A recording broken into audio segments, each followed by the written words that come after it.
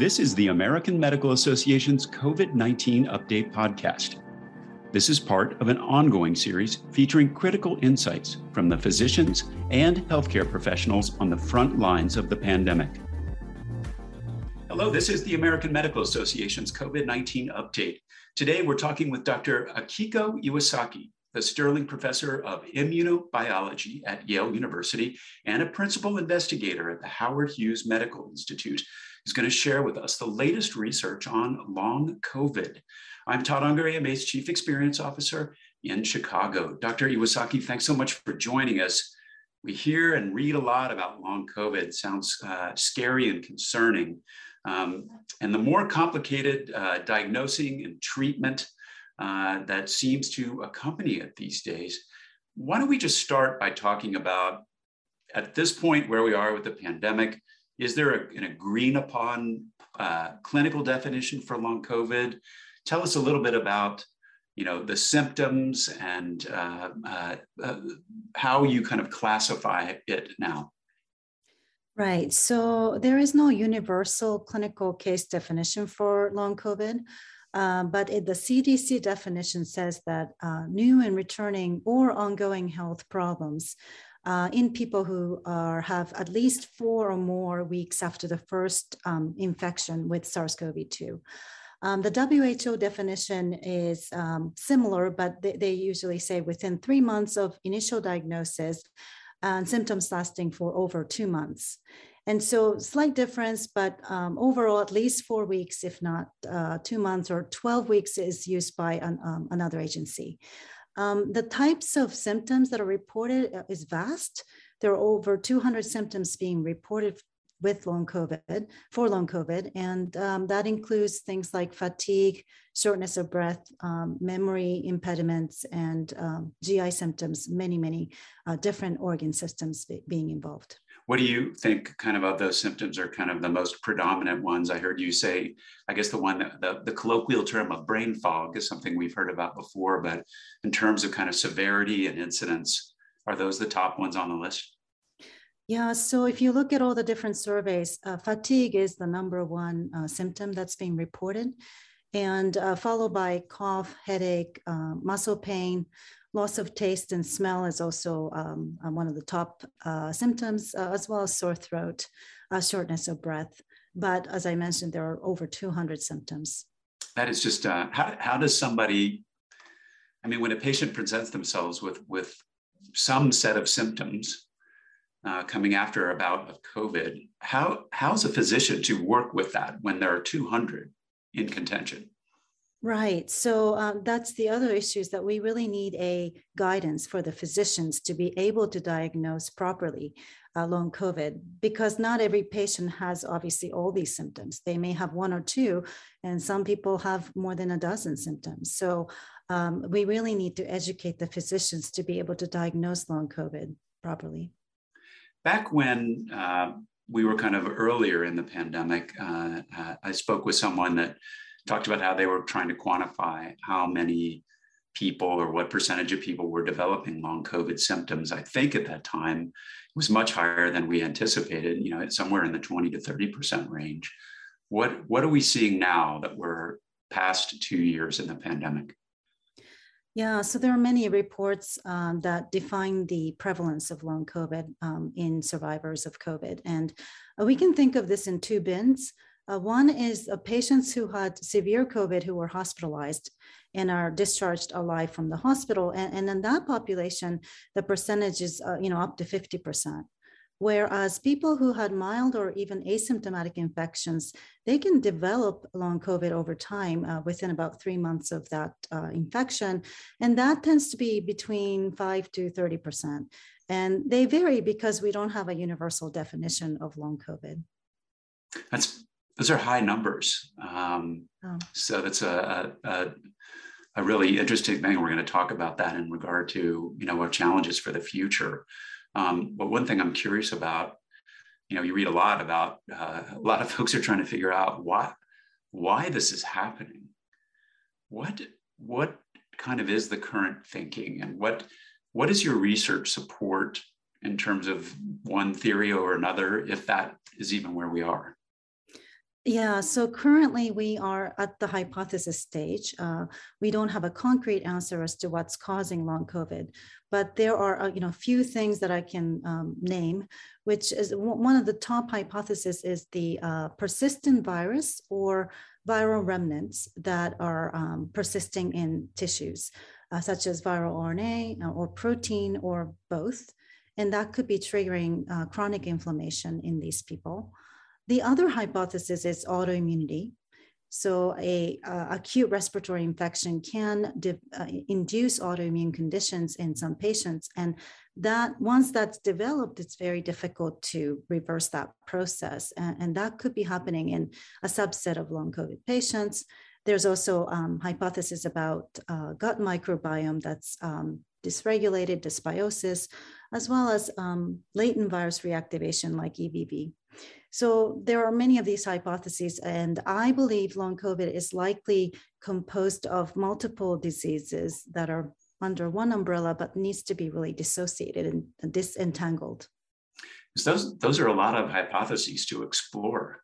I guess it sounds as you're talking about it, we've been learning in real time with the pandemic itself. And I guess we're in the same situation with long COVID at this point.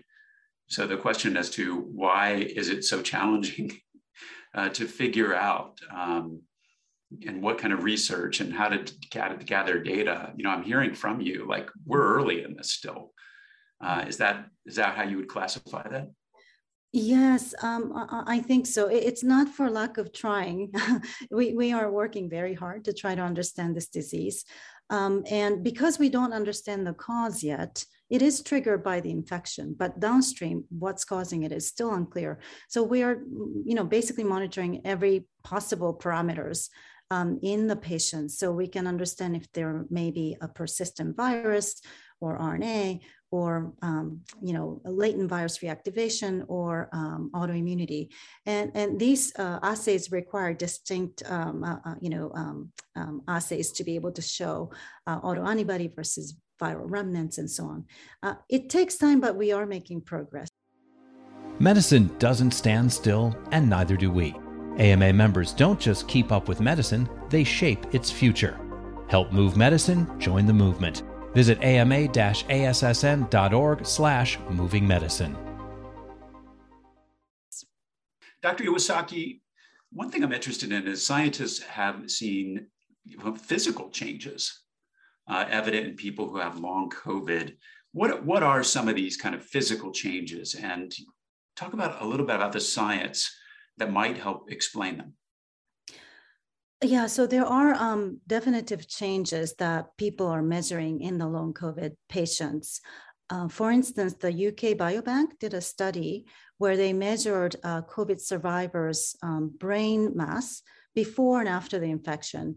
The UK Biobank is great because they're monitoring for brain MRI, just sort of continuously in people. And so they were able to capture people prior to their COVID exposure and post-exposure and compare that to a control group that's sort of age matched who haven't been infected with COVID. And what they found is that there was a greater reduction in the gray matter thickness than the uninfected matched controls, and also greater changes in markers of tissue damage in regions connected to the primary olfactory cortex, and also greater reduction in global brain size. So these even happened in non-hospitalized patients. And that's a real sort of physical change that we are able to monitor. But it's first of, I believe, many studies that's going to find physical changes in long COVID patients. What can explain these kinds of brain mass reduction? It's unclear, but I believe inflammation is involved. Wow, that is really concerning. And you mentioned before in the arena of, say, autoimmune disorders, some of these things they're just at this point not reversible. Is that kind of an overarching theme here? Well, I don't want to give off the impression that long COVID is permanent because a fraction of people are recovering gradually. And so if you follow the course of these symptoms over time, there's a definite gradual reduction, but it's not going to zero. So it's really those fraction of people who are still suffering after 2 years of having had COVID. And how do we treat those people? And is there something that we can do to reset or reverse the disease? And again, depending on the disease etiology, the treatment will be quite different. We talked a little bit before, just kind of translating this into a practical world of a physician who has a patient walk in that could be one of the set of 200 different symptoms, but really post-COVID infection. How do you advise a physician in terms of like what the first step is in treatment? Well, right now we lack enough data to be able to advise the physician as to the treatment options. But what we really need to do is to understand these different endotypes that underlie the disease called long COVID. If there are 4 distinct endotypes that are caused by different things, we need to treat them differently. So for each endotype, we need a biomarker or biomarkers, and then we can sort of separate the patients into the right kind of disease sort of treatment pathways. So if the patients are suffering from autoimmunity, we need to give them immunosuppressives. And if the patients are having persistent virus infection, we need to give them antivirals. And so the kinds of treatment would obviously differ depending on the cause of disease. With the kind of percent of people that you were talking about and some of these wide range of symptoms, I guess it's not surprising that you've talked previously about a concern about a parallel pandemic of long COVID patients that could be on the horizon. It's kind of a pandemic after the pandemic, if you, I guess you could say. Is our health system equipped to care for these patients? And if not, what do we need to do? Yes, it is a parallel pandemic because it's happening at the same time as the acute infections are happening.